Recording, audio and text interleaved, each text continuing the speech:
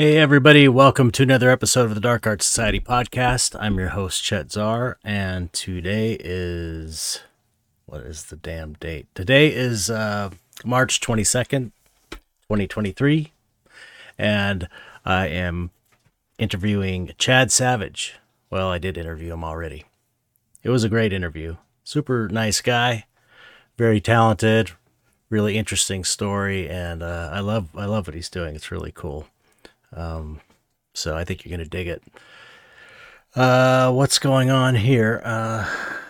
I'm just getting, the same old thing. Nothing very exciting. Just, trying to drum up business and take care of business I already have happening, getting orders out, stuff like that. If you're watching on YouTube, you might notice the camera looks a little different. I'm trying different setups. I got a different kind of arm for my camera, so I'm still messing around with that to get a good look, playing with lighting and camera settings. I don't know really anything about cameras, so I'm just kind of winging it. Surely there has to be something more going on than that. Oh, the dog's doing great. Valentine, the pit bull, is amazing. Super, very trainable. She's so affectionate and sweet. She's such an amazing dog, so I'm really happy about that. She wants to please us, so she's very reacts well to positive reinforcement, and she's learned all kinds of stuff. Learned a lot of tricks, and she's getting good on her walk. So all that's going well. It seems like there should be something more. There's not really much, I guess. That the Giger Divine Feminine painting really kind of took a lot of energy and focus, so I guess I'm coming down from that, and I guess I had to paint some of these guys. If you're watching on YouTube, you can see these heartbroken minis. Only a few left in the edition. So I got those out. So anyway, not that much. It's been raining here in LA, which is great. I love it. Really cool, and we needed it. So I guess that's it. Yeah. Okay. If you want to support the podcast, you can go to patreon.com/Dark Art Society and join for as little as $1. And, I could really use the support with this podcast because it's all free for anyone who wants to listen. Any subscriptions are very helpful. If you join up, you can get your name read on the air, and if you join at the $5 and above level, you get you get a coupon code for our sponsor. Where's the skull? Skull Shop, SKULLSHOPPE.com. I can't find. Oh, there's one. I've got a couple of their skulls.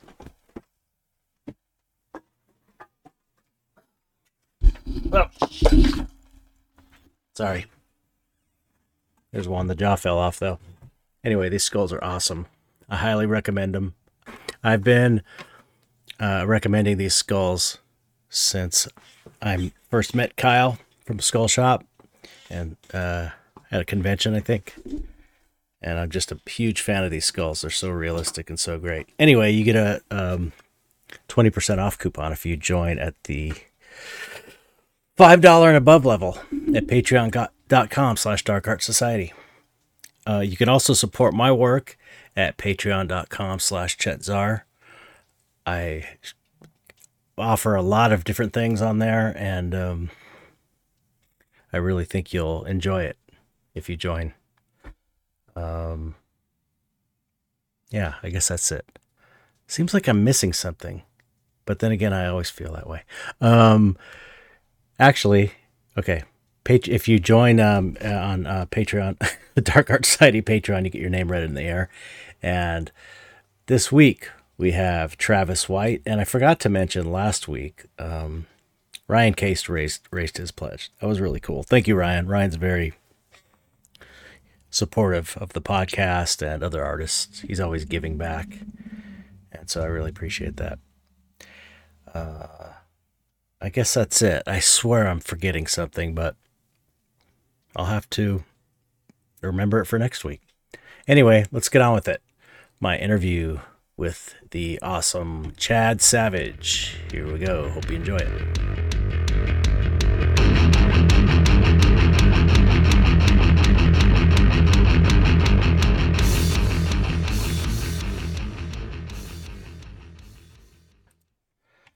Hello, Chad.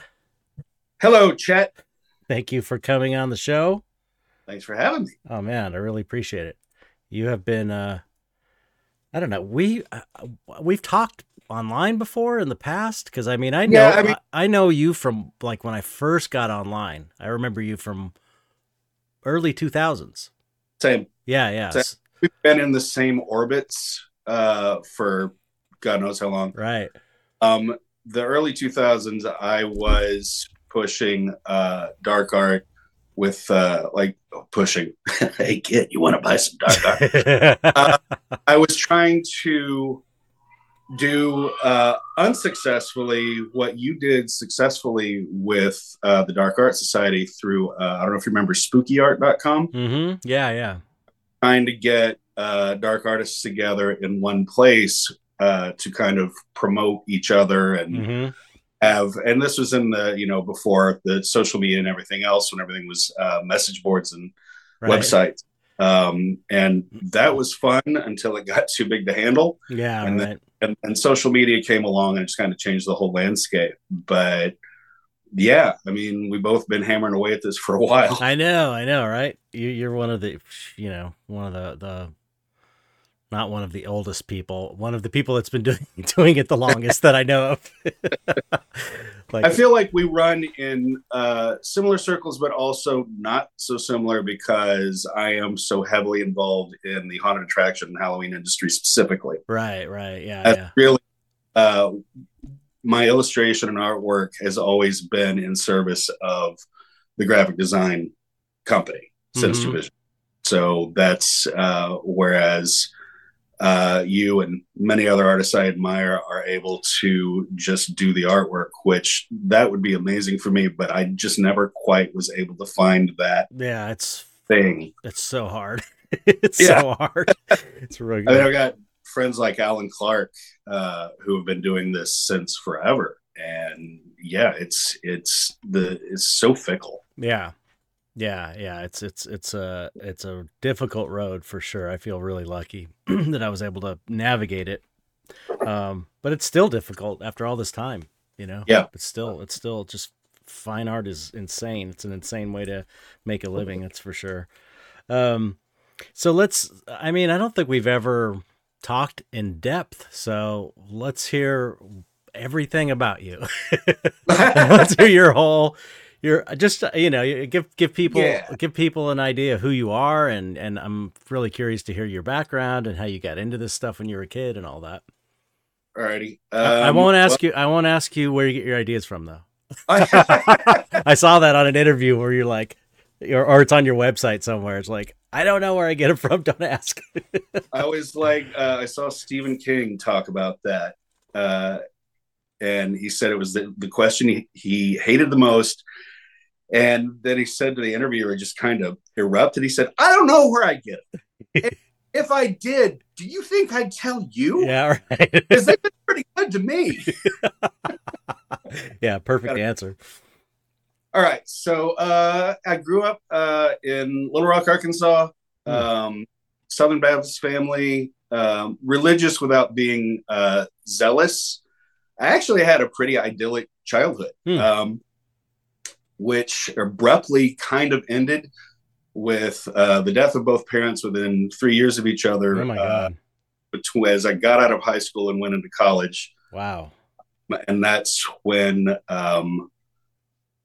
all of the religious aspects of my life also kind of fell apart, because when there wasn't somebody standing behind me saying this is how it is, and I just looked at it critically, shit doesn't hold up at all. Right.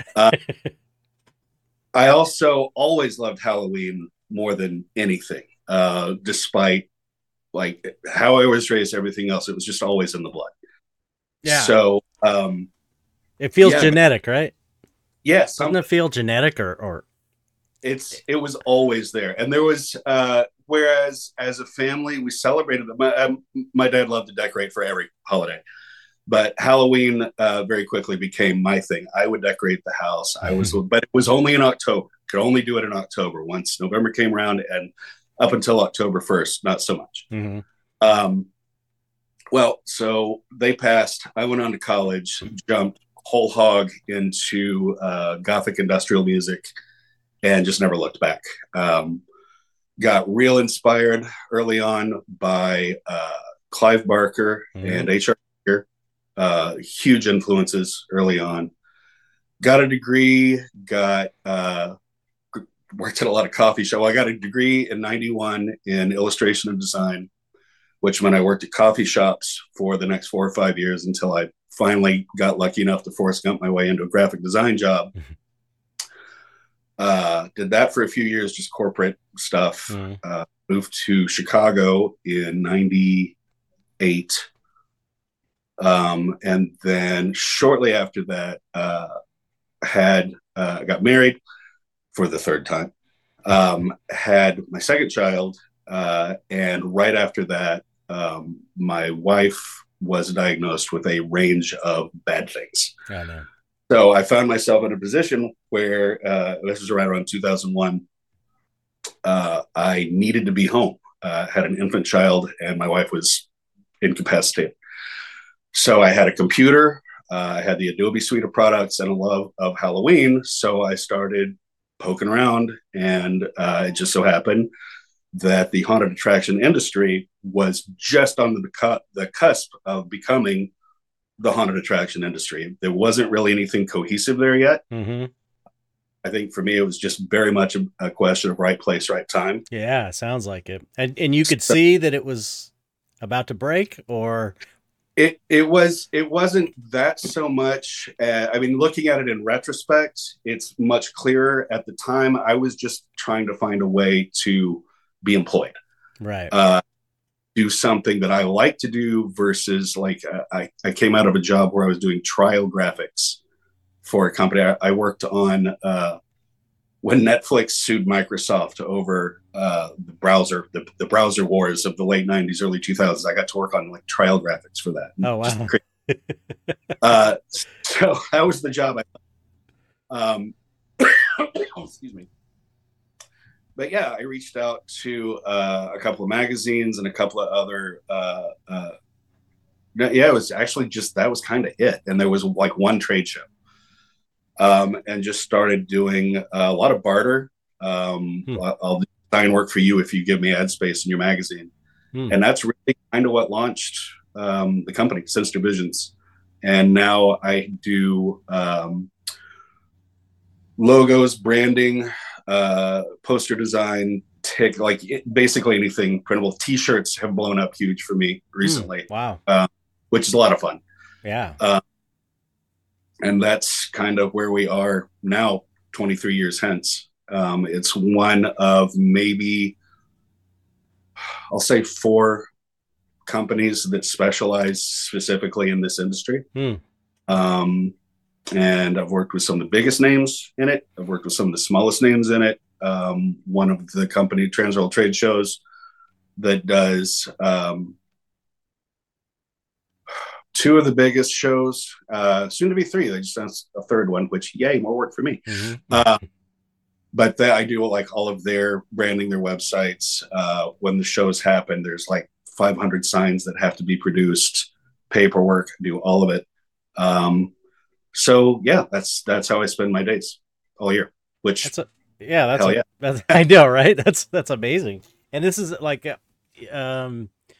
it's not as seasonal as it might seem. Like this is something that keeps you busy all year.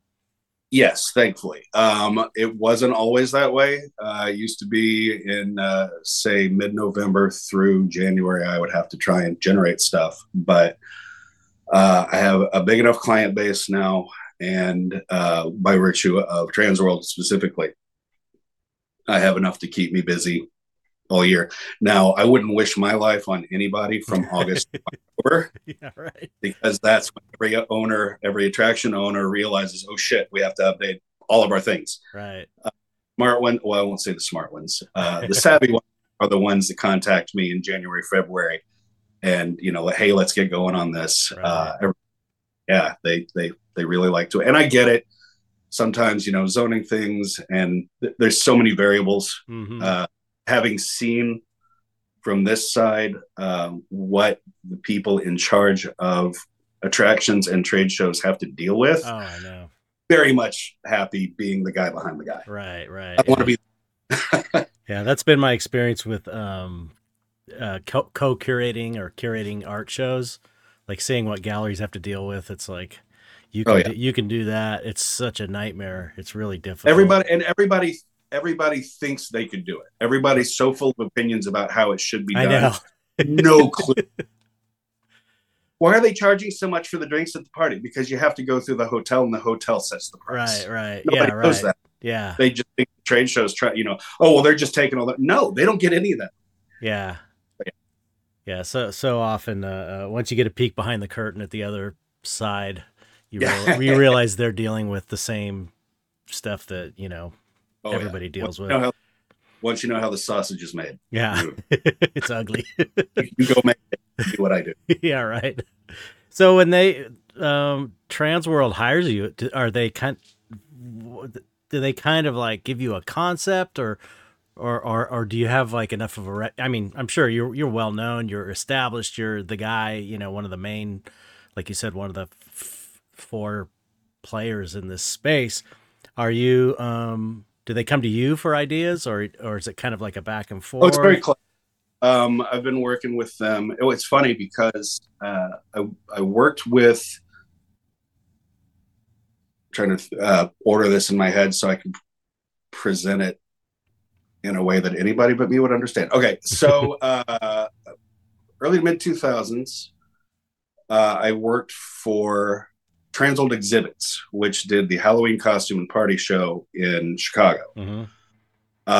And then that just kind of abruptly came to an end. They hired somebody else. I got an email letting me know that they had gone a different way. Okay, great. Happens all the time. I know better than to take it personally.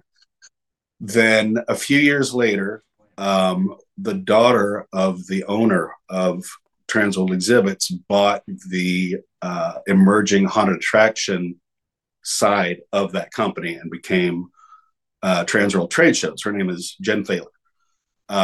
Jen came to another show specifically to meet me and a very good friend and client of mine, John LaFlamboy, who runs Zombie Army Productions in Chicago and specifically now Hell's Gate Haunted House, which if you're ever near Chicago in October, go to Hell's Gate. Oh, really? It's unbelievable. Wow. Anyway, John had just founded Zombie Army and was making big waves. She knew about me from previous work I'd done and then work I was doing, and she came to the show specifically to get us working with her. And that was, God, it feels like it's got to be like 15 years ago. I don't know. It's hard to keep track. It's been a while. It's been a while. But yeah, we've been doing this so long that it's almost like a family affair now. Oh, how cool. And I am basically the graphic design department of Transworld in terms of the function that I serve there. So we've got the branding systems all down. We've got we basically just each year you know what you got to do. The only time I really get to get creative is coming up with party themes, which is fun. There's always a big party at the show in St. Louis. It's themed, and it just sort of evolved this way. Now the T-shirt design is based on the theme, so that's become a whole thing. That's very fun. I forgot what my next point was going to be. So let's. Yeah, it's sounds like a great gig. It's always nice working with clients that and it's not like you don't have to feel all weird and not, not know how to act around them, or I don't know. It's so much easier when you know them, and it's all, yeah, when you know once you understand their aesthetic and the kind of things that they like. I kind of have the same relationship with John at Zombie Army. He'll give me a rough idea for a t-shirt or a flyer or whatever, and I'll just put something there in. He'll give me like a little chicken scratch on a napkin just to kind of give me a very broad idea, and then I'll just go to town. I gotta say, I was pencil and paper as far as any artwork up until 3 years ago. Oh wow! I got a used iPad and a used Apple Pencil just to try Procreate, because I kept seeing amazing things with it, and every other digital drawing thing I had tried just didn't feel. You weren't into Photoshop and no, I use Photoshop on the daily, but in terms of actually drawing and painting specifically, you never did any drawing or you didn't like drawing and painting in Photoshop? I couldn't find a way to do it that felt organic. Wacom tablet and stuff like that, and I can't draw down here and look up here. Oh, okay. My brain's not wired that way. Procreate was easily the most intuitive drawing experience, short of actual pencil and paper, that I've ever. I can't believe it out of the gate. It's great. Yeah, but now I miss actual physical media, because I finished something in Procreate and I can export it and whatever else, but I don't have that. That thing I made. Right. Well, it's funny. I think, I was part of a Halloween mask company called Alterian Ghost Factory in the mid 90s, maybe. It lasted, I think, for about 3 years. And I'm pretty sure we did the Trans World show. I didn't go myself, but that's like the big, like, costume Halloween. At first, it was the Halloween costume and party show, and the idea was it was a business to business trade show, not a convention. Right. Don't understand the difference. And you would get like reps from Walmart and Spirit Halloween and Target, and it was just for bigwig corporate muckmucks to come in and see your product line for the and rip it off. Yeah, that's what happened to us. Yeah. Oh wow, it's been going on that. Well, yeah. Well, yeah. The Scream mask. The Scream mask was ripped off of one of our masks. Well, it was like a guy was working with Lauren Githens. It just came out finally on Fangoria.com, an article. The origin of the Scream. I always wondered about that, because when the movie came out, I remember like you can just buy that costume. Well, that costume, which I thought was the point, but that costume was the ripoff of our mask. Yeah, because we did like Vacuform. A guy I worked with named Lauren Githens, who was an effects guy.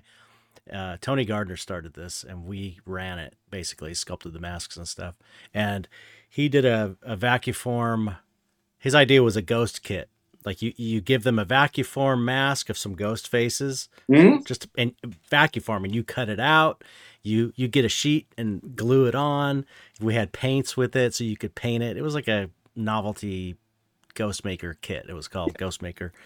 And then we went to Transworld, and then the next year, the Scream mask with the black hood, they ripped off the design and put a black hood on it and just sold it as a mask. And then it got used in the Scream movie, and then it was like the rest is history. Anyway, I'm sorry to interrupt. I just was like, oh no, not at all. That was my experience with Transworld. It still goes on. It's still a problem. Yeah, I heard. That was the Halloween industry is kind of notorious for ripping itself off, or certain companies, big companies, ripping off smaller companies. That happens. The bigger issue is overseas companies. I won't get specific, but if you pay any attention to this stuff, you can probably guess. Right. Huge problem. There are companies on the other side of the pond that just could give a shit less about copyright, intellectual property, whatever else. It happens to me all the time with t-shirt art. I bet. I was going to say, I bet it happens to you a lot. Like there are designs that I've just had to let go because the whack-a-mole of trying to send DMCA notices, like I don't have time to do that all day. Yep. Or the money. We'll hire lawyers. Like, with what? Yeah. I mean, I make a nice living with what I do, but I don't have sue people money. Right. Yeah. Yeah. That's a whole other. Before I lose the thread. So it was the Halloween costume and party show, wholesale only. In the early 2000s, I went the first time in '98, and it was like, oh my God, I'm in heaven. Mm-hmm. But it started evolving as the haunted attraction industry started, like I said, started to become an industry. And I think that kind of came out of the internet as a natural progression as people started talking to each other. Mm-hmm. They start because you used to have to, I mean, you still have to have credentials to get into the show. You have to just kind of prove that you have an attraction of some sort, or, that you're a qualified buyer. But then it was really strict. You either had to prove you had a business that was going to buy stuff, mm-hmm. Or somebody that had those credentials had to vouch for you. I had the latter at the time. So I started going, and in the early 2000s, you started to get more products aimed at haunted houses rather than Halloween stores. So you started getting more haunted attraction owners coming in, not wanting to buy 500 of something, but wanting to buy 2. They need 2 masks. They don't need 500. Right, right. And it was a big bone of contention for years. Because the big buyers didn't like these, rinky-dink, according to them, owners coming in and trying to make the show cash and carry, which it very much was not. You could not buy stuff at the booth. You had to put in an order. Yep. So it went back. It got kind of ugly for a minute. There was one year where they almost banned attraction owners. Wow. Then they split part of the show off. So it was the Halloween costume and party show and it featured the haunted attraction. I'm going to forget, the name changed so many times. This is all while it was still in Chicago. Then other shows started popping up to kind of fill that void. Well, they don't want us, here, we'll take you. So that's why there are so many of them now, I think, one of the reasons. But ultimately, Jen Thaler, who is very savvy, bought that part of the company from her dad, moved it to St. Louis, and it's been huge and growing bigger every year now for over 10 years in St. Louis. Crazy. Now, I wish they'd moved back to Chicago, but now I think it's too expensive. Right. Yeah, I could have never imagined something like the popularity of haunted theme attractions when I was a kid. I mean, that would have been a dream to have all these choices. Right? Because there was one where I lived.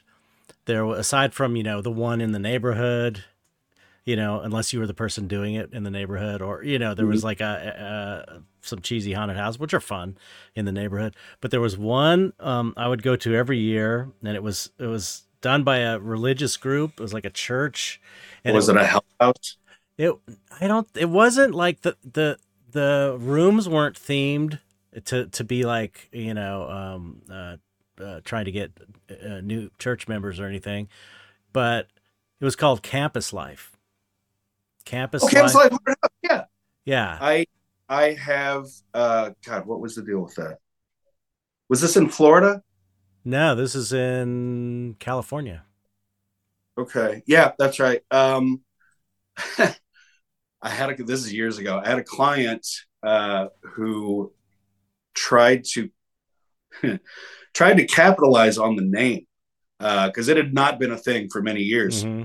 So he had me build a whole load of campus, like they were bringing it back as if they had any affiliation with the original, which I don't think they did. And I remember kind of questioning it, like, look, I'll do whatever you want me to do, because ultimately you're just hiring the abilities, not the opinions. But this feels like a bad idea. I said, oh, no, it's fine. Shut me down right away. Okay, great. Yeah. And within the year, they got a cease and desist because, you can't do that. Yeah. But, yeah. So I've heard of it. So, yeah. It was like this must have been It must have been like the late 70s or Yeah. early 80s. And it was in Torrance. I was from San Pedro. Torrance is like, I don't know, 15, 20 minutes outside of town. And it was a really good haunted house for the time, especially. It was the only game in town, and it was really cool, except at the end, they at the end you had to go to a room where they tried to get you to they basically gave a little sermon and tried to convert you to their church. Right. And it was kind of like you do. Yeah. Get a little orange Bible they gave you. And I remember reading it and going like, this doesn't really click with me. Even as a little kid, I was like, this isn't resonating. But other than that, you're saying your icon is a guy nailed to a tree. Good thing. All right. It was like, even at that age, I was kind of I've always been sort of interested in metaphysics, I guess you could say, and spirituality and things like that, and meditation and stuff, like from an oddly young age. And so I was interested in that stuff. But I remember it like I kind of was trying, because my brother at one point became a born again Christian for a short period of time. He tried to get me into there was like a 70s rock and roll church. It was pretty funny. Right. And I remember he took me to one of those to try and get me saved. And I just remember that, both of those experiences, like kind of like, okay, I'm going to check this out, and read stuff. I'm like maybe 11 or 12 or something. And it's just like, I didn't get any feeling from it. You know what I mean? And it's like other things like, I don't know, Eastern stuff that I've read, Carlos Castaneda, and that stuff was interesting to me. Mm-hmm. Anyway, that's a total tangent. Well, but my haunted house memory is always connected with that kind of like weird religious thing. I have a fun haunted house / church story. Okay. So weird bit of Chad history. When I was a senior in high school, I was the president of the youth council of Emmanuel Baptist Church, which is the biggest church in Arkansas, in Rock. It was the church the Clintons went to. Wow. Bill and Hill. They were Sunday school, because even the adults had Sunday school, and they were contemporaries of my folks. Wow. So they were friends. I would be on the phone with a friend, whatever, in 1980, whatever, and Bill Clinton would call to talk to my dad. Wow. And I'd go, yes, sir, Mr. Clinton, hang on. And I'd flip over. I got to go. Bill Clinton's on the phone. Yeah, Chad, whatever. You need to get off the phone, just say you get off the phone. But yeah, they're always real nice people. But anyway, so my senior year, somehow we had a rec center, because biggest church in Arkansas. We convinced the powers that be to let us do a haunted house. And I was in charge of it. So I did what I could do to make all these rooms really scary. In one of the rooms, we had a mad scientist, and somebody was on the table. And I read up like whatever books I could find at the time of like how to set up scary scenes. Mm-hmm. What I remember specifically was we had a dude on a table, and he had his leg. It was two tables, and his leg was down in between. Mm-hmm. And a piece of wood where his lower part of his leg should be, and it was just covered with meat. And nice. Because teenagers, we didn't think it through, so we just went to the butcher and got some cheap meat. Oh, God, I can see where this is going. Yeah. And had mad scientists, in there chopping, and people come in and yelling, whatever. Well, what we didn't anticipate was little gobbets of meat falling into the carpet, getting trodden in, and what that would smell like subsequently. So we only got to do it one time. I'm sure that added to the realism of the scene. Even by the end of the thing, they're like, oh, God. Hey, they did. Don't feel bad because they did that on Day of. You ever heard that story of Day of the Dead with that effect? You know, Oh God, yeah, where they bought the Ed, yep, they bought the guts, and then when they ripped the guy apart in half at the end, everyone's gagging because it was rotten intestines. right. Thing with Texas Chainsaw, the big dinner scene and whatnot. There Oh, was so really? much on this. Oh yeah, they all of the cast members talk about how that set smelled, and they laugh about it, but it's like a PTSD laugh, like laughing something that I was like, oh Jesus, don't make me live this. Really funny. Ed Neal in particular, I've seen him talk about it, and the way he describes it is very entertaining. That's pretty funny. I never heard that one. Yeah. Yeah, I think it's so cool that you have, what we do is such a strange little niche, and for you to have carved your own path in it, I feel a kinship to you in that way. Like we both have like, we kind of just, I don't know that it's that we carved a path. I think it's like we sort of followed our passions into the directions that were kind of open to us. We love monsters. Yeah. And it's like, we love monsters. That's that. I feel like that's what it boils down to. We love monsters, right. And we find a way to make a living loving monsters and celebrate.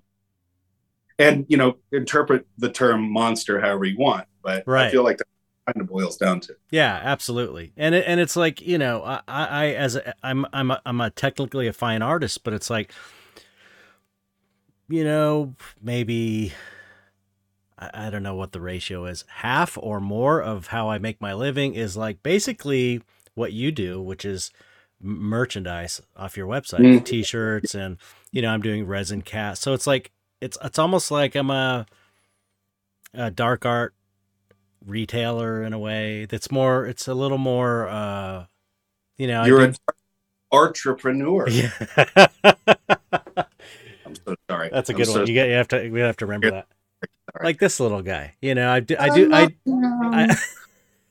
I do these, but it's like I number them, and yeah, they're like limited editions. So on one hand, this is like something you might find. It could be considered a novelty, but it's presented in a fine art way. I spent a lot of time. It's like I got a big thought I'm trying to articulate here.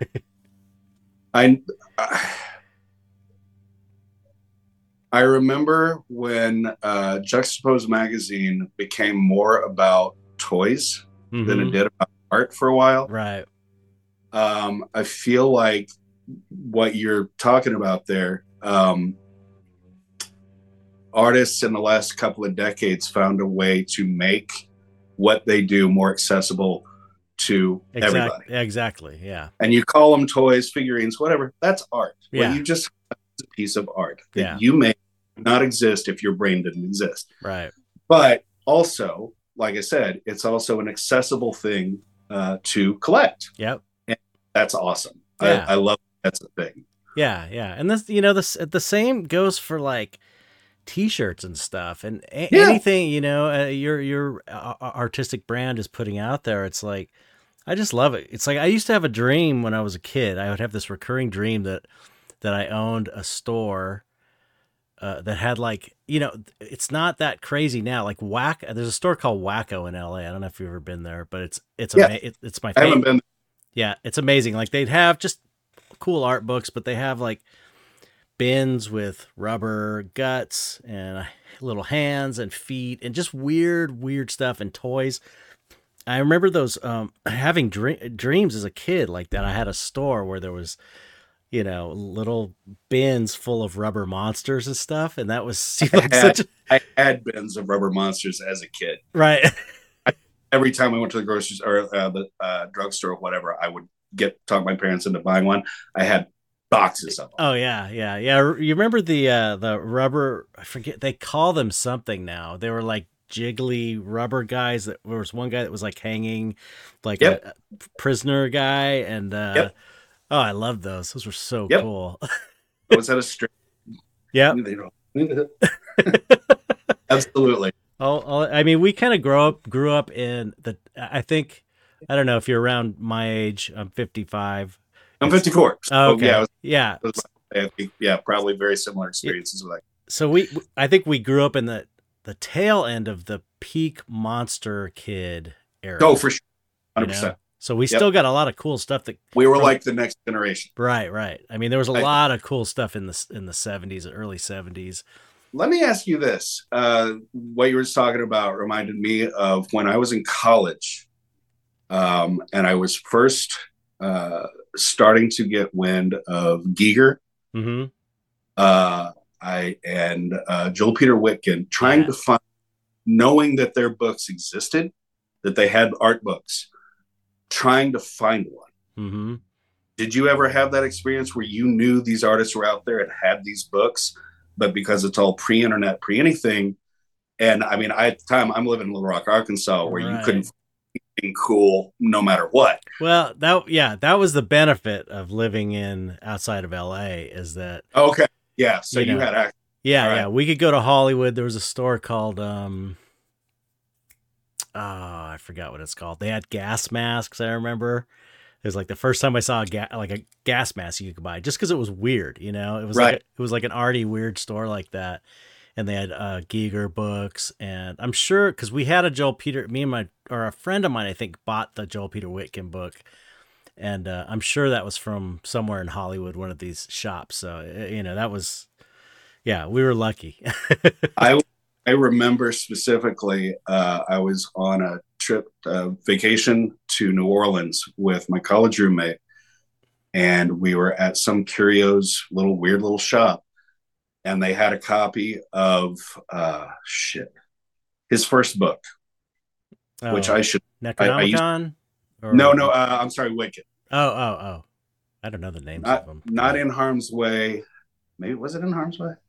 I mean, I could go pull it off the shelf, but anyway, he found it before I did, Mm-hmm. so he wanted to kill him because I didn't have any way to get a copy. There was, in 1990 or 80, late 80, 90, whatever it was, somebody finds a book, like a rare book, and cool, and you can look and see the publisher and whatever else, but there's nowhere to go. You can't punch it up online or anything else. It's I just, know.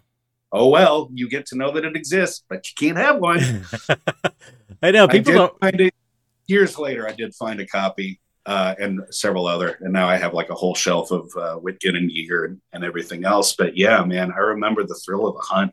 Yeah, yeah. That was once we got to the age. This is what 83 or 84, 85. I don't know, somewhere around there where we started getting our driver's licenses, and then we could drive up to Hollywood where all the cool stuff was.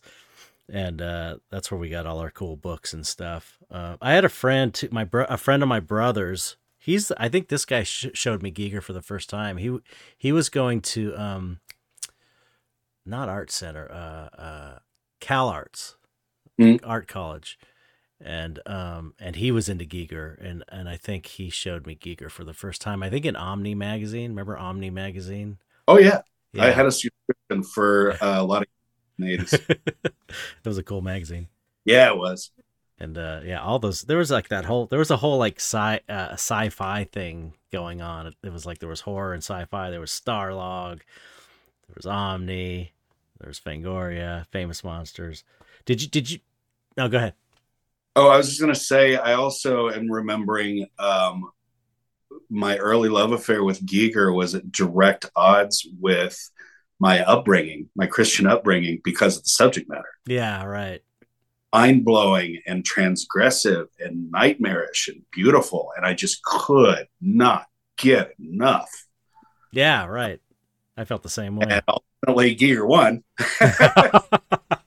Yeah, was that ever like an issue for you? I mean, I did read an interview online prepping for this episode that it sounds like, as far as being raised Christian, your parents were cool Christians. You know, it was like, Yeah. They tried to practice it the way it is you're supposed to. supposed to. There are some. There are some out It was there. about love, compassion, and understanding. And not judging people. You weren't trying to cudgel people with your beliefs so much as, and again, the no kid understands this, but as you get older, you realize the problem with with the Christian church is it proceeds from the assumption that if you're not one of them, you're lost and have to be saved. That's Right. what all the whole saved thing is talking about. Right. Or you're going to go to hell. That's where it becomes real problematic. Right. But within that framework, they practiced it in the most benevolent and loving way possible. And I have memories of my dad, just by way of example, like just playing in the yard with other kids, and one of the other kids would trip and skin their knee or something. My dad just going over and hugging them. Wow. You know, stop crying, just stuff like that. Yeah. That's, I mean, you know, probably more. I just had a guy on. I interviewed Brandon Grafius, who's a biblical scholar and horror movie fan. Oh, nice. Yeah, and he's awesome. He's super cool and very, you know, critical of that type of Christianity. Yeah. His church is like a progressive Christian church, which is kind of cool. But it's like, you know, I've said this a million times on the podcast, I think, but I was raised kind of Christian. Like my mom taught in an Episcopalian school. I don't know if she was Episcopalian. It was never like we were super religious, but it was like, you know, it was Christianish. It was, the whole cultures was Christian basically for, you know, our neighborhood or where I grew up. But it was never, I get, my point is that I never grew up with a really bad feeling about it because I wasn't raised in a household where it was taught in that horrible way of being super judgmental. It was always like kindness and non-judgment were like the most compassion, empathy. Those were like the top things that kind of trumped everything. Yeah. It's like, those were the main points. And it's like, you know, who would have a problem with that? I don't understand. We're lucky. I feel like we're both really lucky. Because I know a lot of people, especially in the dark art community, were, I think many of them, I don't know how many, I know a lot of them turned kind of to dark art because they were raised in an environment where it was like they were called satanic and demonic, and they were possessed by demons because they were into this stuff. I mean, one of my good friends, his mom said, she used to tell him, you're possessed by the devil, because he was into horror movies and making masks and monsters and stuff. It's crazy. I went, my grandparents had their 50th anniversary. This is years and years ago. 50th anniversary. I had not been, this is after I was off to college and out in the world. No, after college, actually. So I hadn't seen him in a little while. I flew back for the party. Remember my grandmother taking me aside and asking me in all earnestness if I was a Satanist now. Because I had been making this series of, I got into mask making, but with a friend of mine came up with this method of mixing cellular clay with fabric glue, which gave it this really creamy, sculptable consistency. And you could sculpt onto a plain mask form. So I was doing that, making horns and teeth out of Sculpey and just making masks. And you can still see them on my website. It was a lot of fun. Oh, cool. But she had seen photos of these. And so that was her question. And I just said, Nana, no, I just like making scary looking things. And she said, okay. That's cool. Bless her heart. She's but just the seriousness. Are you a Satanist now? No. Okay. Yeah, I guess, I mean, I was very lucky in that way as well. Like I never even got that question. You know, no one ever questioned what I was doing. And I was doing this stuff pretty early on, you know, drawing Frankenstein's monster and zombies. And I have you may have read this one. I've told this story many times, but as a kid, I showed my mom something I had drawn, and I don't remember this. She told this story when I was, and she said, just kind of as a knee-jerk reaction, it's like, why can't you ever draw something happy? There's all sharks, dinosaurs, monsters, anything with big teeth. Yeah. So apparently I went back to my room and came back a while later with a new drawing, and it was pretty much the same subject matter, but everybody was smiling. Good or less in the subjective nature of art. Right. You did what she asked, like a good son. That's hilarious. Yeah. And I just made her laugh. So yeah, I had a relative that used to always say that to me. Why don't you draw something nice? And it just, even as like a 7-year-old, that pissed me off. Oh yeah. I felt so insulted by that. Yeah. Even as a little kid. How dare you? And it just made me want to draw monsters even more. Why don't you draw something nice? Why don't you go show me how it's... Oh, you don't know how to draw? Oh. Sorry. Yeah, that's funny. So do you... Did you have... okay, as a kid, do you feel like you used horror and dark art or drawing monsters as some way of dealing with fears or anything, anxieties or anything like that? Because this is probably... It sounds like you were like more normal than most dark artists. Oh yeah. But a lot of us, before you go real quick, a lot of us kind of like, had like difficult childhoods and sort of used dark art as much as it felt like this really in my DNA type thing. It was a way of kind of externalizing my fears and anxieties and kind of gaining a sense of mastery over them. Like I was in control of these things because I was drawing them. I think was the psychological trip I was on as a little kid, just intuitively. But you seem like you had a pretty secure, normal childhood. I would say go so far as to say incredibly sheltered. Wow. So that makes you really interesting, even more interesting and different in that way. Seriously. I got out in the world. So I graduated high school in 86, and in that fall, I went to the Otis Art Institute of Parsons School of Design. It was literally the year after Parsons, I believe, the year after Parsons bought the Otis Art Institute. Okay. And boy, was I not ready for that. In what way? Any level.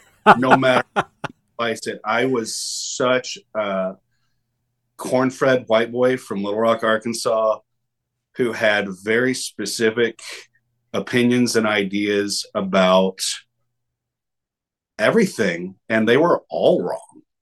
Right. I had never met a gay person. Oh, wow. Thankfully, because of the way I was brought up, when I didn't start screaming at them. Right. I just curious. Yeah. But yeah,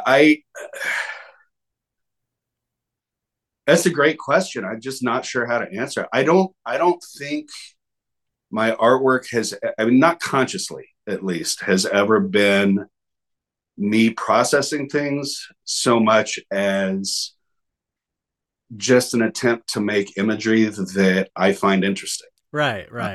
A lot of times it is, 75% of the artwork I do is for other people. Mm-hmm. I'm lucky in that they want it to be spooky. Yeah.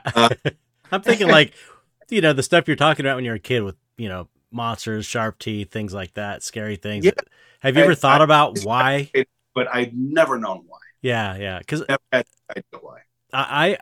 Because I just did it naturally. Like it was cool to me. I liked it. Yeah, it gave me a good feeling to do it. But I also had like a kind of traumatic childhood with divorcing parents and all kinds of stuff going on around me. And it seemed like, this is sort of, I think, this theory was sort of drummed up in when I went to a therapist in the 90s, and it was like that the idea that I'm expressing anxiety through the artwork in a way of gaining control over it. Sure. But it's weird though, because at the same time, I feel like I would have been doing it anyway, you know, because it just was Right. cool. It made me Like maybe that's happy. in there, but I mean, it feels like it kind of has to be on Hmm. some level. You know, if you Right. peel it back enough, you're gonna see parallels and whatnot. It But seems like it would have gone away maybe eventually if it was only to yeah, process and, like trauma. yeah, exactly. Well said. Right. But it was always, there. I just, I don't know. It's weird. It's weird because no one else in my family is like this. Same. Oh, very same. My sister still lives in Laurel. Oh, wow. Yeah, she trying to think of how to put this in not an asshole way, because I don't mean it that way. She stayed on the trajectory that you would have expected if you were given an accounting of her life up until we kind of split. Right. I took, she stayed home. Right. Right. Uh, yeah, and she's got a lovely family. She's awesome. But yeah, just very different. It's funny too because I moved to LA and realized that a Southern accent does not get you very far. Most people think you're an idiot. So in one semester, I dropped it. I just started talking like this. I can be on the phone with my sister for 10 minutes and my wife can tell because suddenly I start talking like this. Yeah, right, right. The accent creeps back in. I don't even realize it. Was it hard to do that? Was it hard to drop the accent? Weirdly, no. Huh. You just have to pay attention to how you talk. Right. Yeah. And recognize what the like there's certain I have let y'all creep back into my vernacular because I actually a long time, but now and I think it was my wife yelling at our dog, y'all. Just yeah, I like it. I'm gonna keep it. I was just watching what was it? It was some weird documentary about something totally unrelated to this. And one of the guys they interviewed was um like where was this? Maybe Georgia. And he was like way out in the sticks country, super hardcore country guy, and had a really heavy accent. I think the accent's cool. I think Southern accents are super cool. You know, I love hearing people talk. It's like there's such a there's kind of like a rhythm to it, and it's almost like I don't know. I like it. It sounds good to my ears. My favorite is East Texas. Tommy Lee Jones is a great example. Oh, okay. Yeah, yeah. And Ron White, that kind of laid back thing. Maybe Matthew McConaughey. Yeah, yeah. That's just sexy. It's funny how like I'm as great as they come, but it's sexy as hell. Yeah, it's funny how just different parts of different regions of a state will have. Oh yeah, different... well, freaking huge. Yeah, so. yeah. I was meeting with someone. I remember, you know, growing up and thinking that like the guys on Monty Python, that was an English accent, and then growing up and then going to the UK and realizing that like, wow, there really is a variation of the accents big time. Yeah. You know, all you have to do is listen to the Beatles talk. Right. Individually. And yeah, then Ringo comes in with Liverpool. Yeah. It's so interesting. I love it. Clive Barker too. I remember like that was my first inkling that there's regional dialects. Right. And very different accents all over the place. So you were a big Clive Barker fan. Huge. Yeah, me too. When did you first discover him? In college. Okay. I think I picked up the Books of Blood. Right. Yeah. Really just devoured them. Yeah, me too. Loved them. And then Hellraiser came out. Mm-hmm. And I immediately went and got the Hellbound Heart. Yeah. Then I found out I was an artist. And that just kind of, once I found out he also painted, did me in. So yeah, I just devoured everything I could get. I've got a huge shelf of art books, all like wherever I could get first edition hardback. Whenever he published something new, I'd make sure to go get that first edition. But yeah, shelves and shelves of stuff. I have the entire first run of the Hellraiser comic. Oh, wow.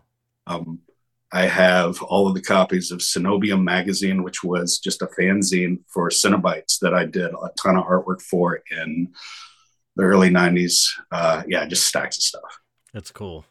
Yeah. I first was turned on to Clive Barker at a some convention, and I must have been around 16 or 15. I don't know. Like you were even younger than I was. Yeah, it was when they hadn't released his stuff in the United States yet. Oh, wow. And so they had the UK editions, this book seller. I was looking through some Stephen King books at some bookseller. It was a small convention. I want to say that it was like Comic-Con back in the early days when that was really small and it was just people at tables, but maybe it was. My memory's so bad, but same. Because I know I went to a Comic-Con. This shit was 40 years ago. Yeah. I mean, let's be fair. I can't remember things from like last week.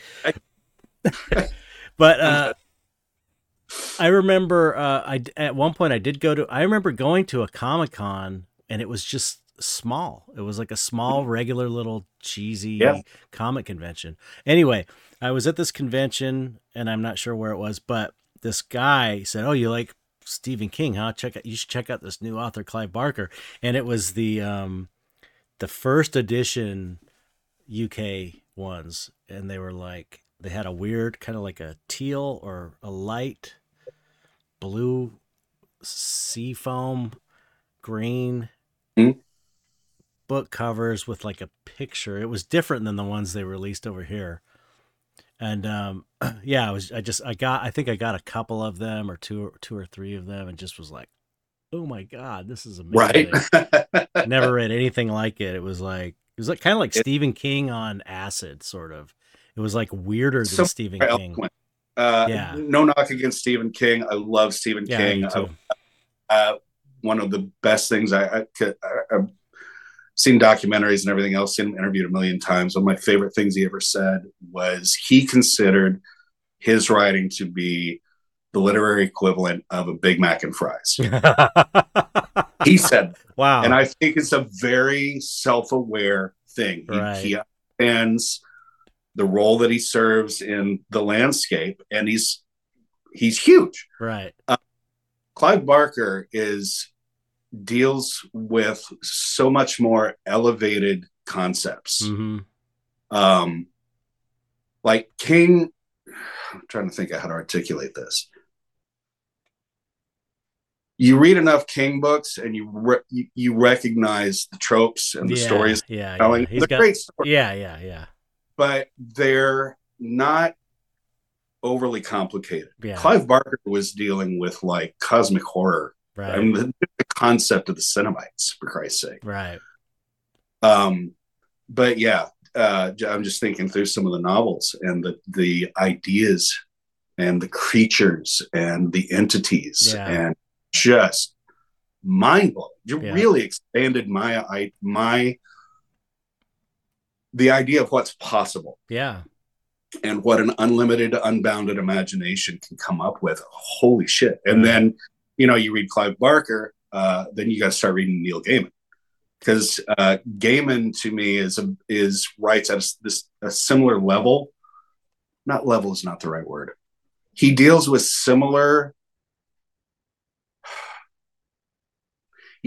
different ideas in a similar way. That makes any sense. Yeah. Also elevated, also very eloquent. I'm a huge fan. Yeah, I've never read any Neil Gaiman, and I've got so many friends that are like, "You got to read it." And I actually have like a bunch of his comics, and I just haven't. I just like Sandman was my gateway drug. Yeah. I also have that whole first run. What's that? I also have that whole first run of comics. Oh, nice. Which I have a 20-year-old. I have a 30-year-old and a 20-year-old. I let the 20-year-old read a few years ago and just blew his mind. That's so cool. Yeah. I actually got to meet Neil. I've never met Clive. Oh, I've met Clive, He but I haven't had met Neil. Clive had an art show in Chicago years and years ago, which was you see reproductions of the artwork in books and whatnot, and I'm so sorry about the clock. That's right. It adds to the ambiance.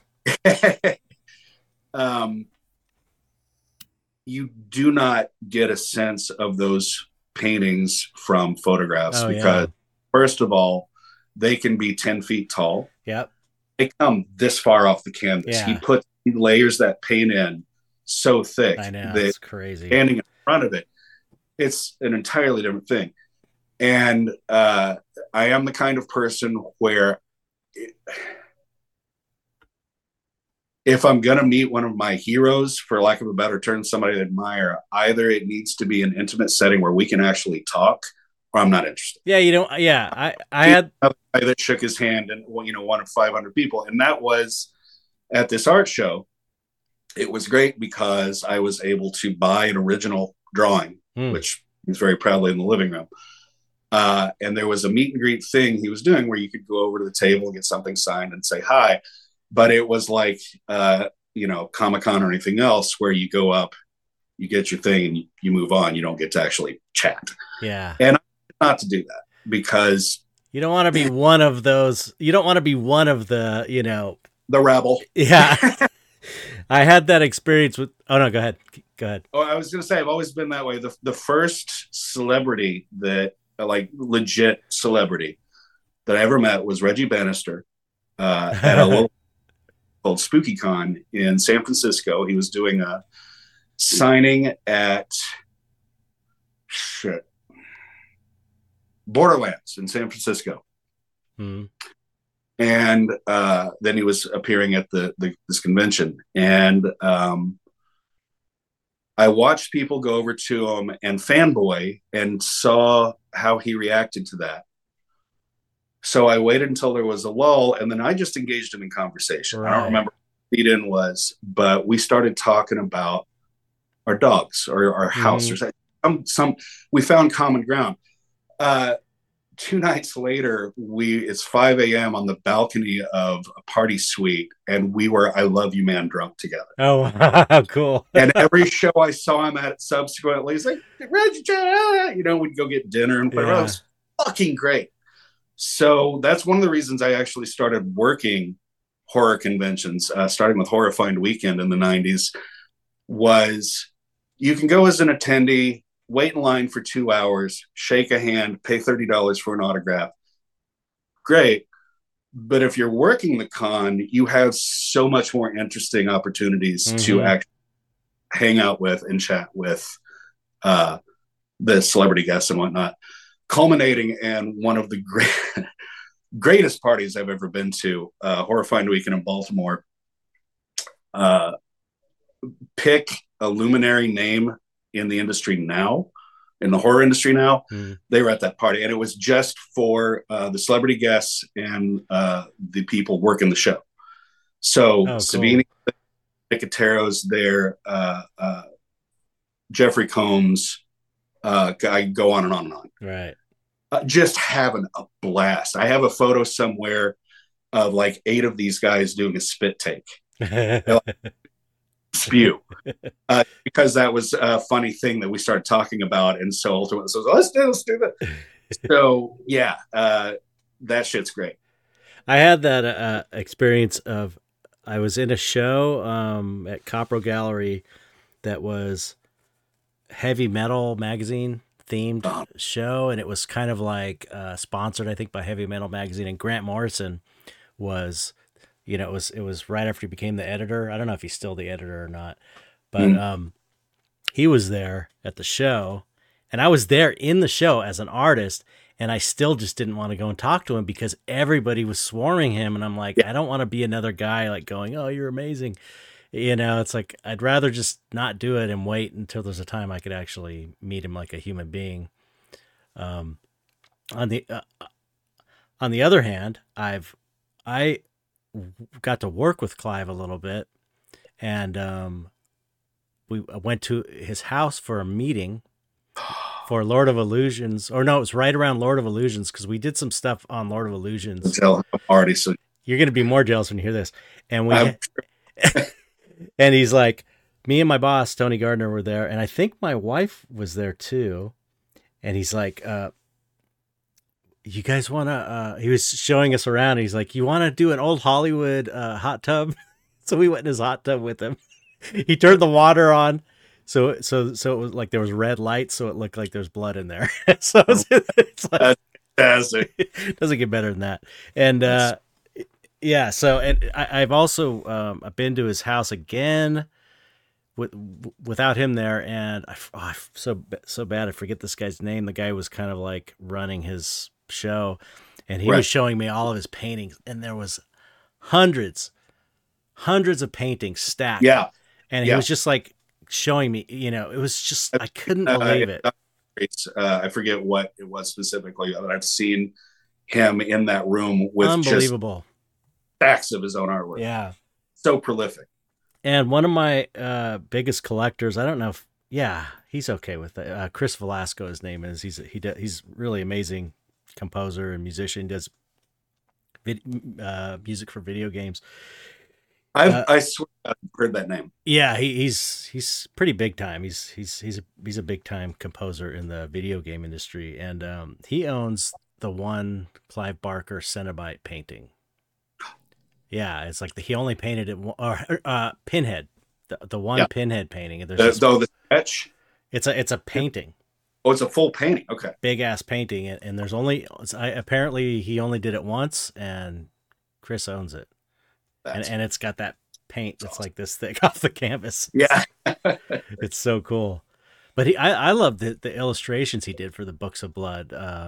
Those were so cool. That's like.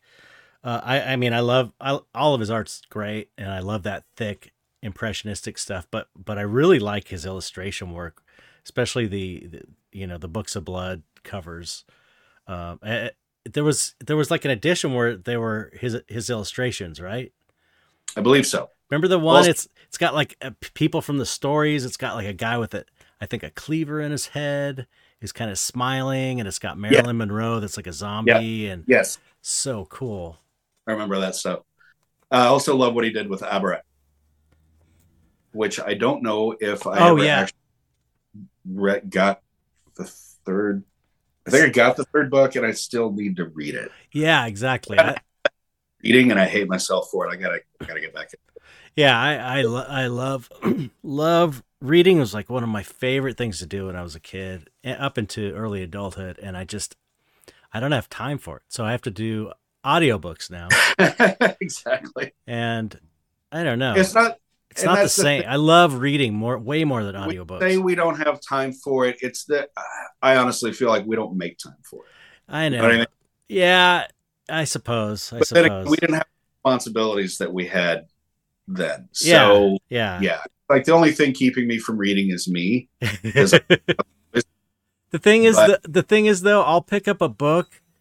I've done this before where it's like you pick up a book and it's really a good one, and then you just read it from beginning to end. Like I'll be like, okay, today I got to get this done and this done. Like all business stuff, work stuff. Oh yeah.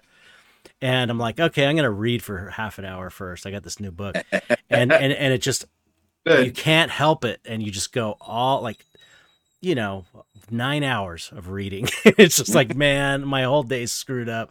And the thing is, I'm giving myself a break because it's like it's such a tight schedule and I'm always behind, and it's like, man, you blow one day, it screws everything up, and I'm already screwed up from the domino.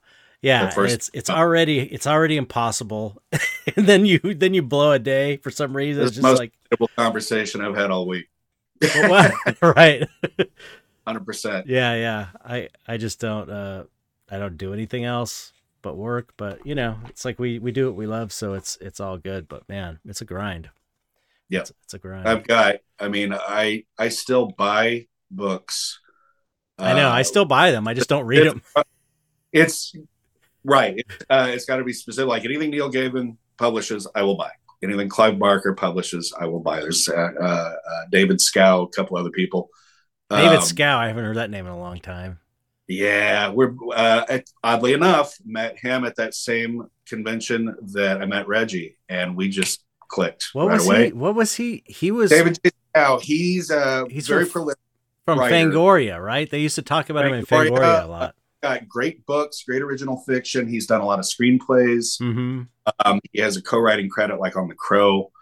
Also a great blink and you miss it cameo in the big dinner shootout scene. I don't know if you remember the guy that gets zipped under the table. Oh man, it's been too like, long. Falls over backwards and then whoop. That's David. Was he one of those the splatter punk guys? Yeah.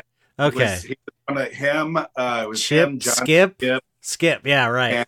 And, I remember reading about those guys in Fango back in the day, and I never read anything about their stuff, but I did read about them. David's one of those guys too. He is very much bon vivant, and just like if you could pick somebody to just hang out with for an evening and just listen to their stories. He has got just tremendous stories. Just a joy to talk to. Yeah, he's really fun to hang out with. Cool. That's awesome. We got sidetracked on that. Oh, yeah. Books. Yeah. So anyway, I'll buy them, and with the idea that I'm eventually going to read them. Yep. Now that I'm 54 and realize that there's probably less time in front of me than there is behind me, I need to get going on these someday things. I know. That I'm talking about that I'm going to do. I'm sure you know what I'm talking about. Oh, absolutely. Absolutely. Yeah, it's crazy getting to this age where you're just like, man, I could be dead in 10 years or I could be dead in 30 years. You know, it's like... Well, that's the thing, too, as you watch celebrity deaths. Now, I know. They're just within a few years of you, if not younger. Younger, I know. That shit's disturbing. I know. And it happens a lot. The dude that just died at 60, I'm going to forget his name. He was on The Wire and Fringe. And anyway, that just came out of nowhere. Yeah. That he's dead? I know. It's crazy. It's scary. And then all of the icons from our own youth. Yep. Like there's certain actors and writers and whatnot that it's gotta be their time soon, and just like waiting for it, like, God damn it. I know. I don't want to because I want to get energy to it, but right. Anyway. Yeah. So what's a good Neil Gaiman book to get as an audiobook for a first read for me? I am not looking up in contemplation. I'm looking up at the row of Neil Gaiman books on the shelf. And I've never read any of his stuff. I haven't watched Sandman because I don't want to watch it before I read the comic. Who knows when that's going to be. So I really know nothing of his writing other than all of my friends and people I think are cool think he's great. So I want your recommendation from a real fan. I'm going to write it down. Hang on. I'm going to get up and look. 1 second. Okay. I got a pen out. I've got a paper towel that I'm going to write it on. And I'm going to get it as an audiobook. Cuz I do enjoy listening to audiobooks while I paint, so. Okay, we're just waiting on this recommendation here. I'm looking. I would say... Drum roll, please. I need to put a drum roll in. Oh, here we go. Hang on. Put one. Man, you got a cool house. Because it's a collection of short stories, so get hooked into... Oh, okay. That way you're not... The same way that Books of Blood was a gateway drug. There you go. Smoke and Mirrors. Smoke and Mirrors. That's how I got into Philip K. Dick also was... nice. Was short stories. Okay, that's my first purchase I'm going to do. Also, oh shit, no, that's a Clive Barker book. Which one were you going to say? My brain's doing this to me lately where I can see the book and I can't think of the name of it. Yeah, right. It wasn't a children's book, but it was about it was almost a children. Thief of Always? The Clive Barker? Yes, thank you. Jesus Christ. What I'm thinking of though is the Graveyard Book, which Neil Gaiman wrote, which is because as I mentioned, I was raised somewhat sheltered. Uh-huh. It can take me a minute to connect the dots on things. I got all the way through the Graveyard Book before I realized that he had taken the Jungle Book and recast it with ghosts and ghouls and how cool. the night. I love that. It's a very different story and it's a very different experience, but it's really good. Cool. And one of his more recent ones, I think it's The Ocean at the End of the... I'm going to look. I want to get it right. Okay. All right. The Ocean at the End of the Lane. At the end of the lane. End of what? The Ocean at the End of the Lane. Okay. It's a short read, but it's really good.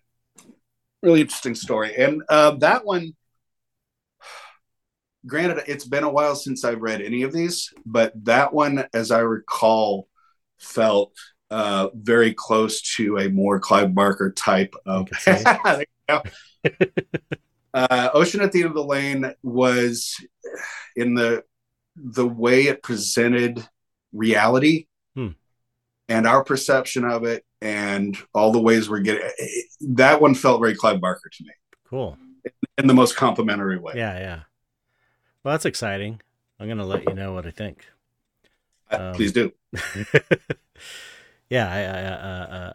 So you don't do audiobooks probably because you were mentioning for a minute and then I got tired of falling asleep listening to them. that I do like falling. I listen. That's one way I listen to. I listen to audiobooks when I walk my dog and when I go to sleep at night sometimes. And it screws you up because you fall asleep at a certain point, but it is nice to like, what? Yeah. It's like you're being read to and falling asleep. Yeah. I did enjoy that aspect of it, but I got tired of scrolling through. Yeah, I know where I was in the story. It's a pain in the ass. Yeah. Every night. Wait, because you wake up and realize it's still going, so you turn it off, but you have no idea if it was 5 minutes or 2 hours. Right. So do you have I don't know, do you have any things you haven't accomplished yet, like big projects that you want to do still in the future that because you've accomplished a lot, but I've always wanted to do a tarot deck. Oh yeah, me too. Just seems like it would be really fun to interpret. And the symbolism, symbology, images that mean other things. It's always been fascinating to me. So yeah, taking a run at interpreting that iconic imagery, I think would be. And I've done individual one-off things based on individual cards, but never done a whole deck. Yeah, I've done the devil card for a tarot deck called the Lowbrow Tarot. And, nice. That was cool. But yeah, I've actually gotten into tarot recently, or I've always kind of been interested, but I took a class that really was eye-opening as far as how to read and how it kind of works. And my wife is very adept at it. Oh, really? Eerily so, to the extent that I don't ask her to read for me. You don't want to know? I don't think either of us does.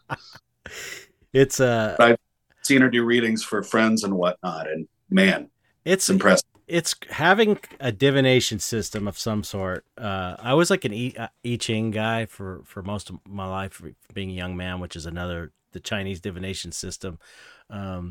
And I'm doing tarot now because I never quite understood it.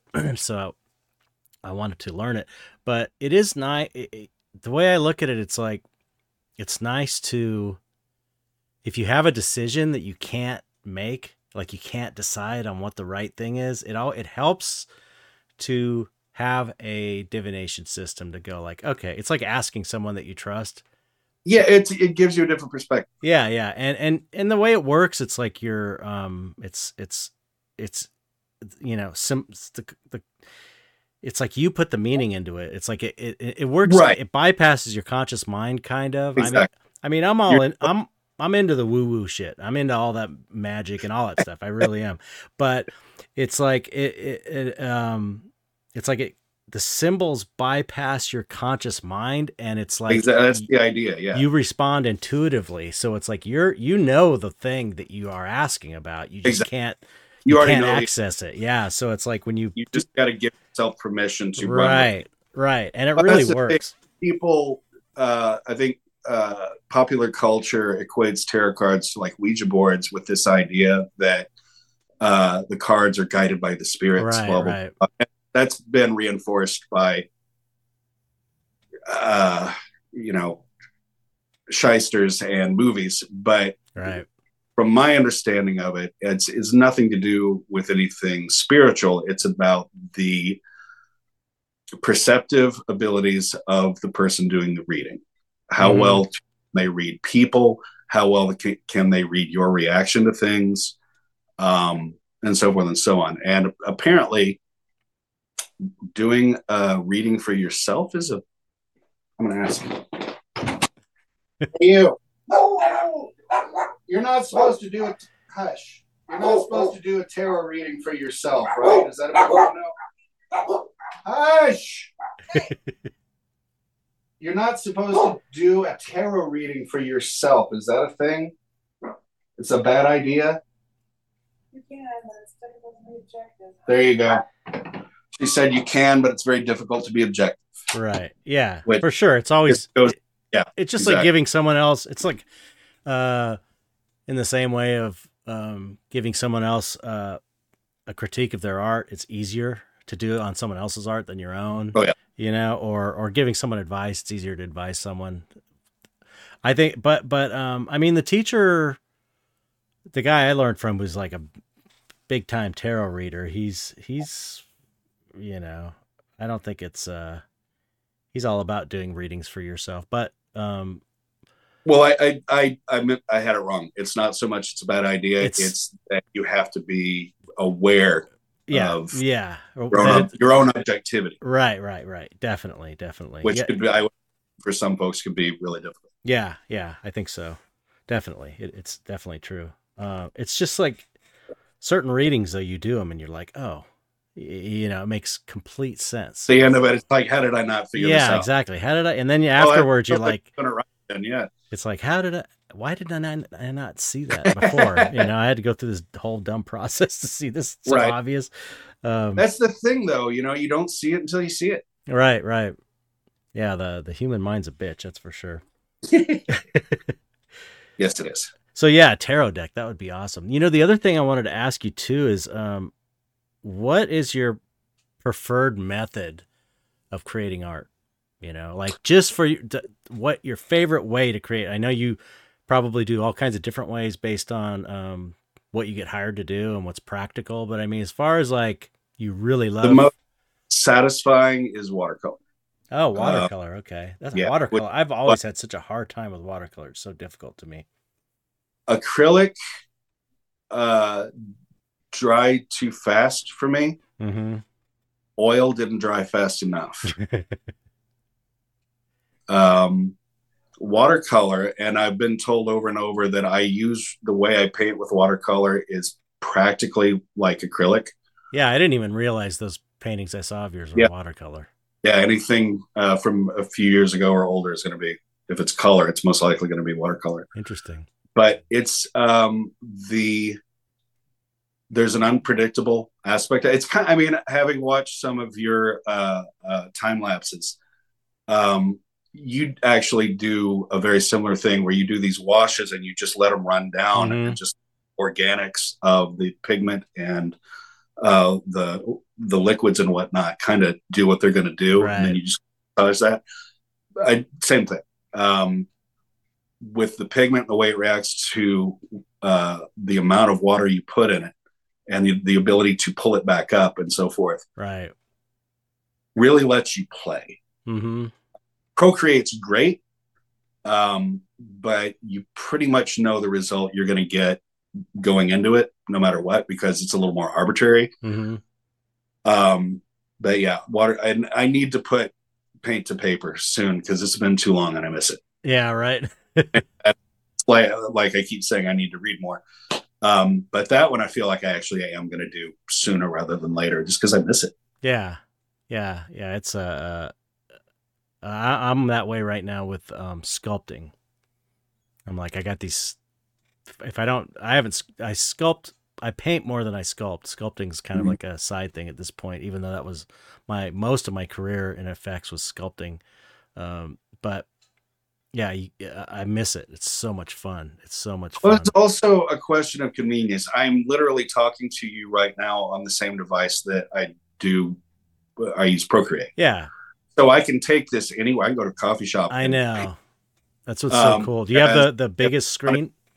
it's like 11.5 inches. I think I'm gonna have to upgrade soon to something a little bigger.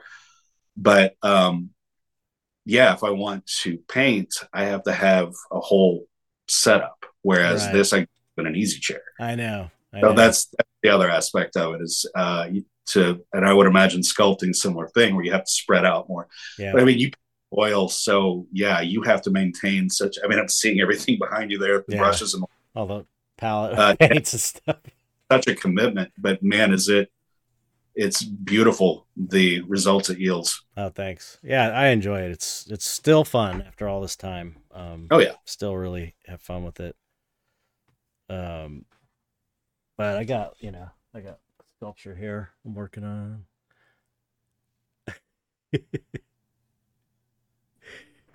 Your paintings more than anything else, your characters that you do, I immediately hear their voice in my head. That's cool. What does his voice sound That like? that guy, kind of a guttural giggling sound. That sounds about right. Yeah, and the heart shape, the heart Right. cyclops guy is more of He's like yeah. definitely Go ahead. no. He's definitely because he's in. I did a book. I think last year is when it came out called Dystopia, where it's like I mythologized all of the characters and Yeah, yeah. turned it into a world building thing, and I think he's in there, and he speaks in reverse, and he's just constantly gibbering. Everything is in reverse, and he's just constantly kind of like. So it is similar, but what about this guy? What does he sound like? Irritated. He does look kind of irritated now. I That I think feel like about I'm being disapproved of right now. it. Yeah, Oh, he's like, yeah. it's not What do I another sound? dark. What do I sound Okay. like? You're so Do what? smart. Now he's like going, what do I sound like? Smart ass.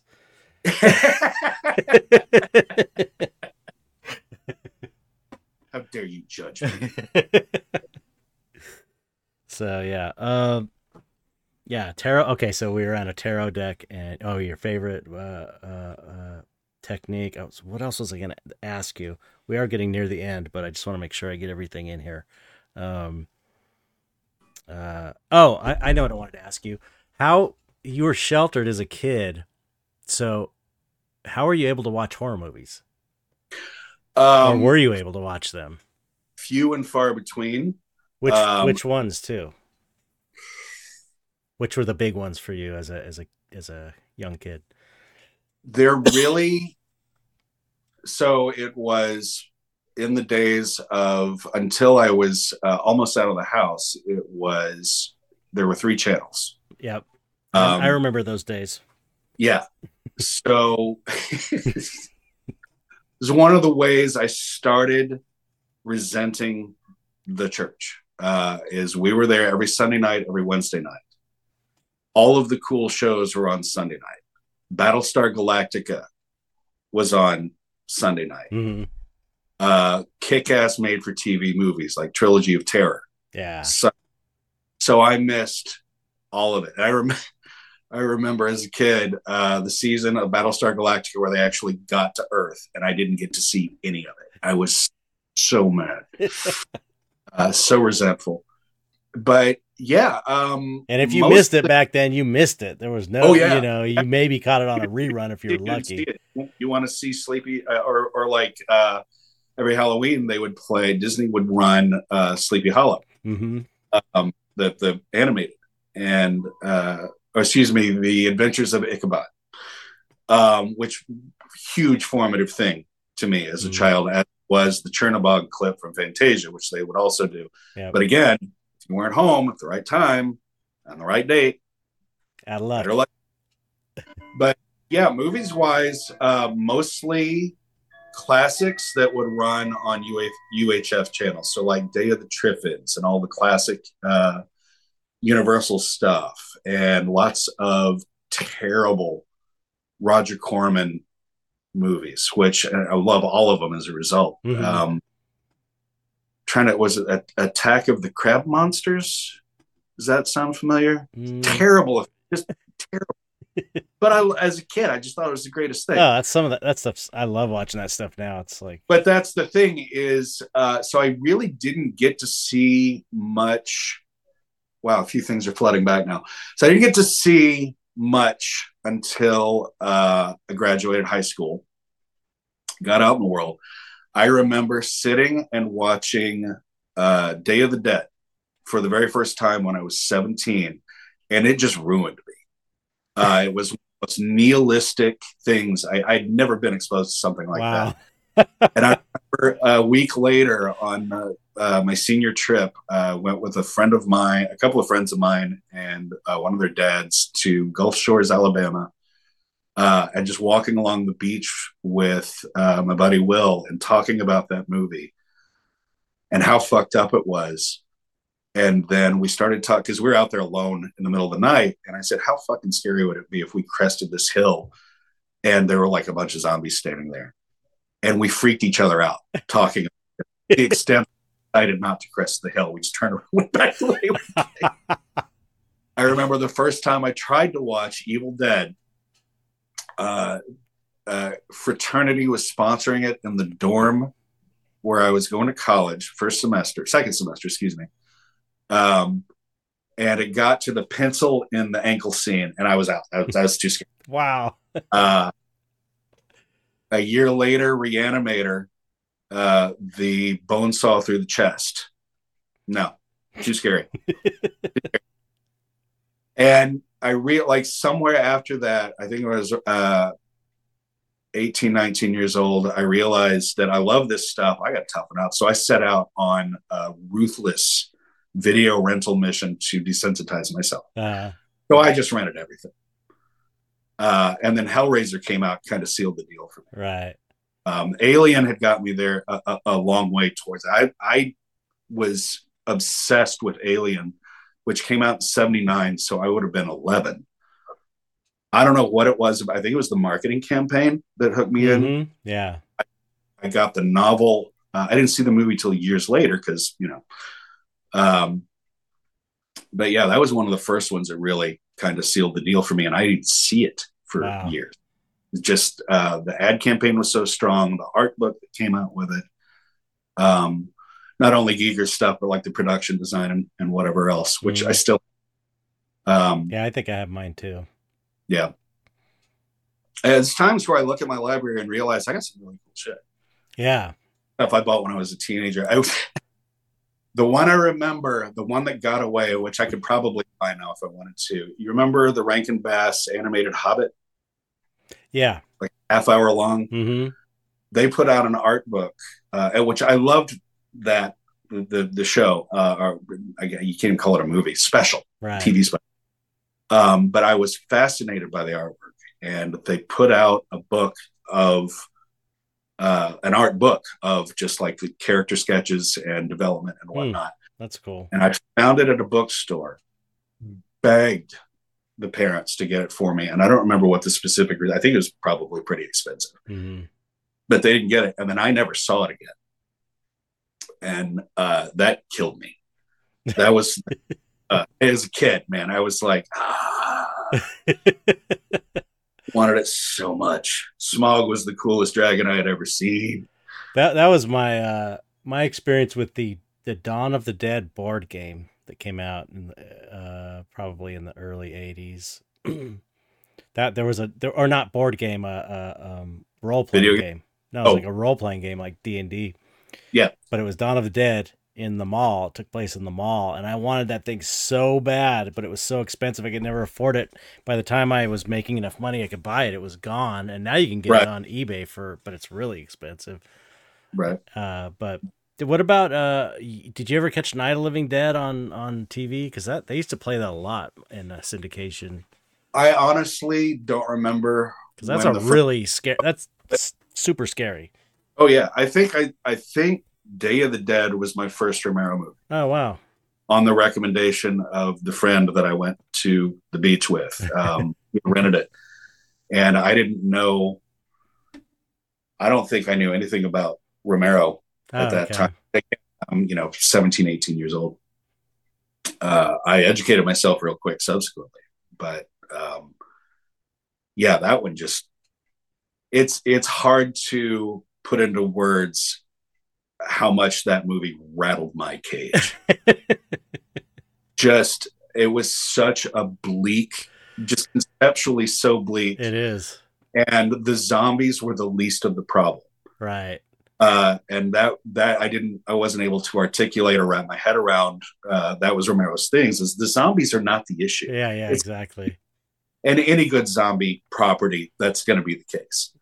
But yeah, just that people in these horrible circumstances would just be the worst.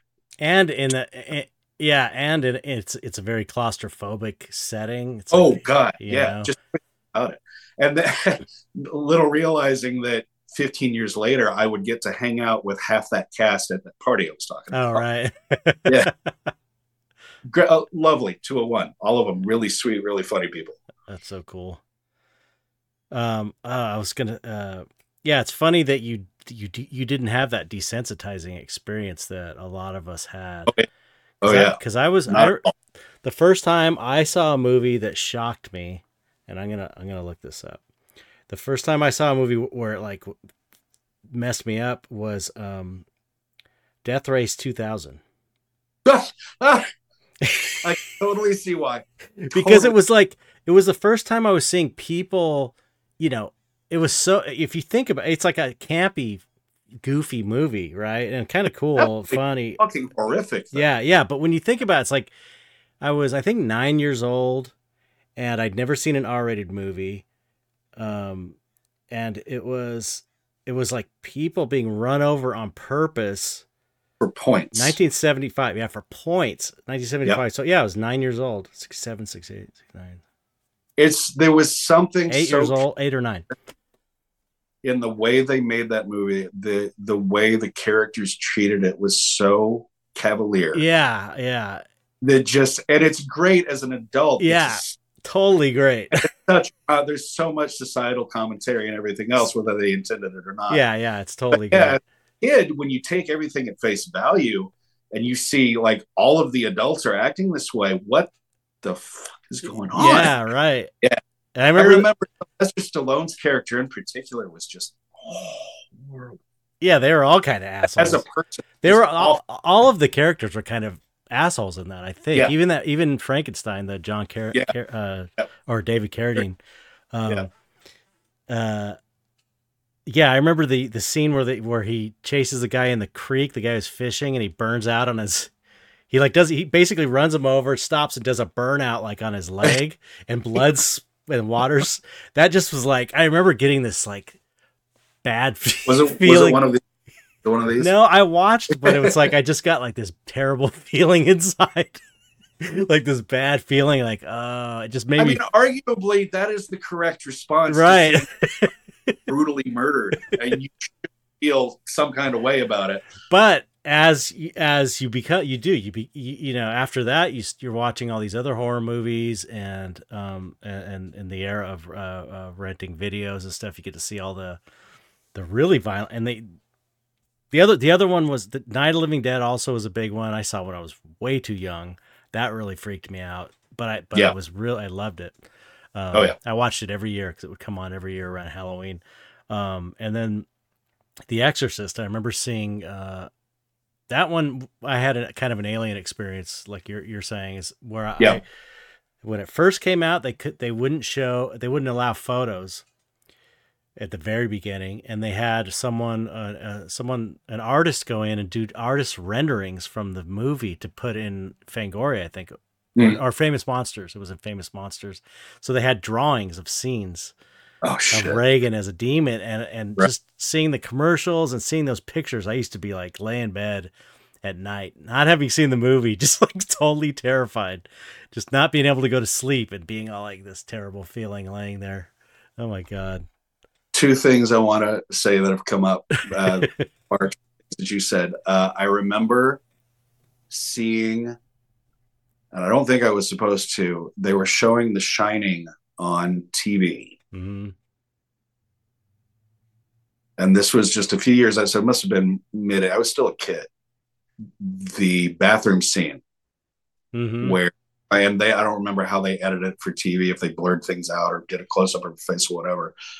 But I remember that specifically. It fucked me up. With the old lady coming out of the bath. Yeah. Old lady. So But creepy. also, a thing I've realized, I figured this out a little while ago, but when it comes to horror, I realize that I am not drawn towards stories that could actually happen.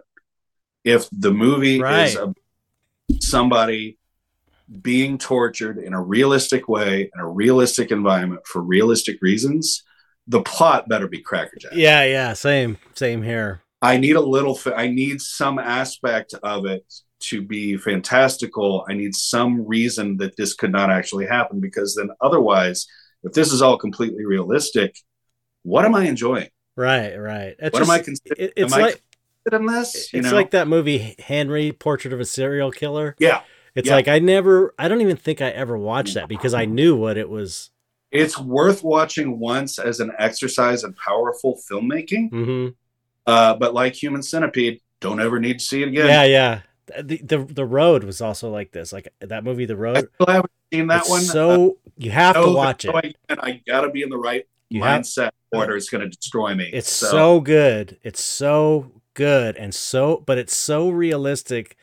It's such a realistic representation of what it would actually be like if civilization collapsed, that it was like it like freaked me out. Like it was weird because I immediately bought it on Amazon, and then I bought the Blu-ray, and I was so impressed, but I was so rattled.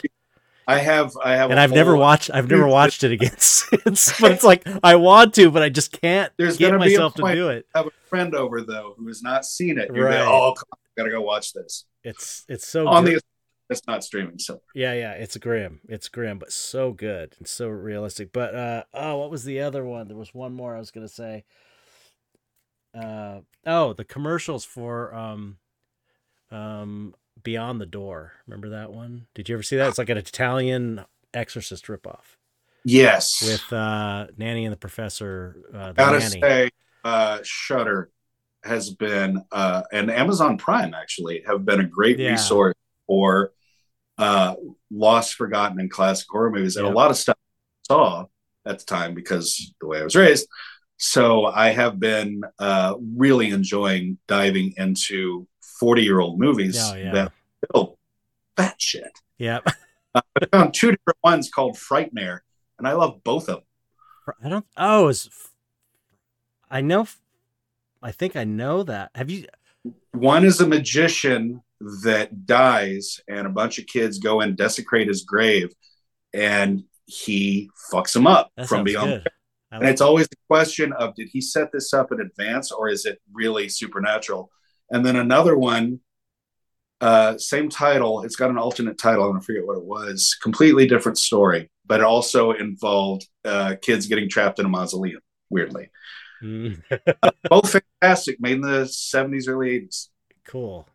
I'm going to definitely check those out. Oh man, I was gonna say something else, but I gotta let you go. It's getting really late. Yeah, I just got a message that the dog I was supposed to walk an hour and 45 minutes. I'm sorry. No, not at all. I could do this all night. I know. There's a black. I love geeking out with people that are into this stuff. Okay, well, thank you so much for coming on. My pleasure. And anytime, man. Yeah. So sinistervisions.com, is that the best website? Yep. If you want the full scope, sv23.com links out to all of the sites related to yours truly. Sinistervisions.com is the design company specific. Oh, okay. So I'll put free fonts. I got like 30 fonts out there. Oh, excellent. Made soundscapes, all kinds of stuff. So yeah, sv23.com. Wow, perfect timing. And I'll put it in the body of the description, also all your links, and that's it. So just don't hang up. I'll say goodbye to you after I stop the recording quickly, Okay. and then last thing you gotta do is just say goodbye to the audience, because that's what we do at the Goodbye end. to the audience. You've been lovely. I hope we've entertained you. Goodbye, audience.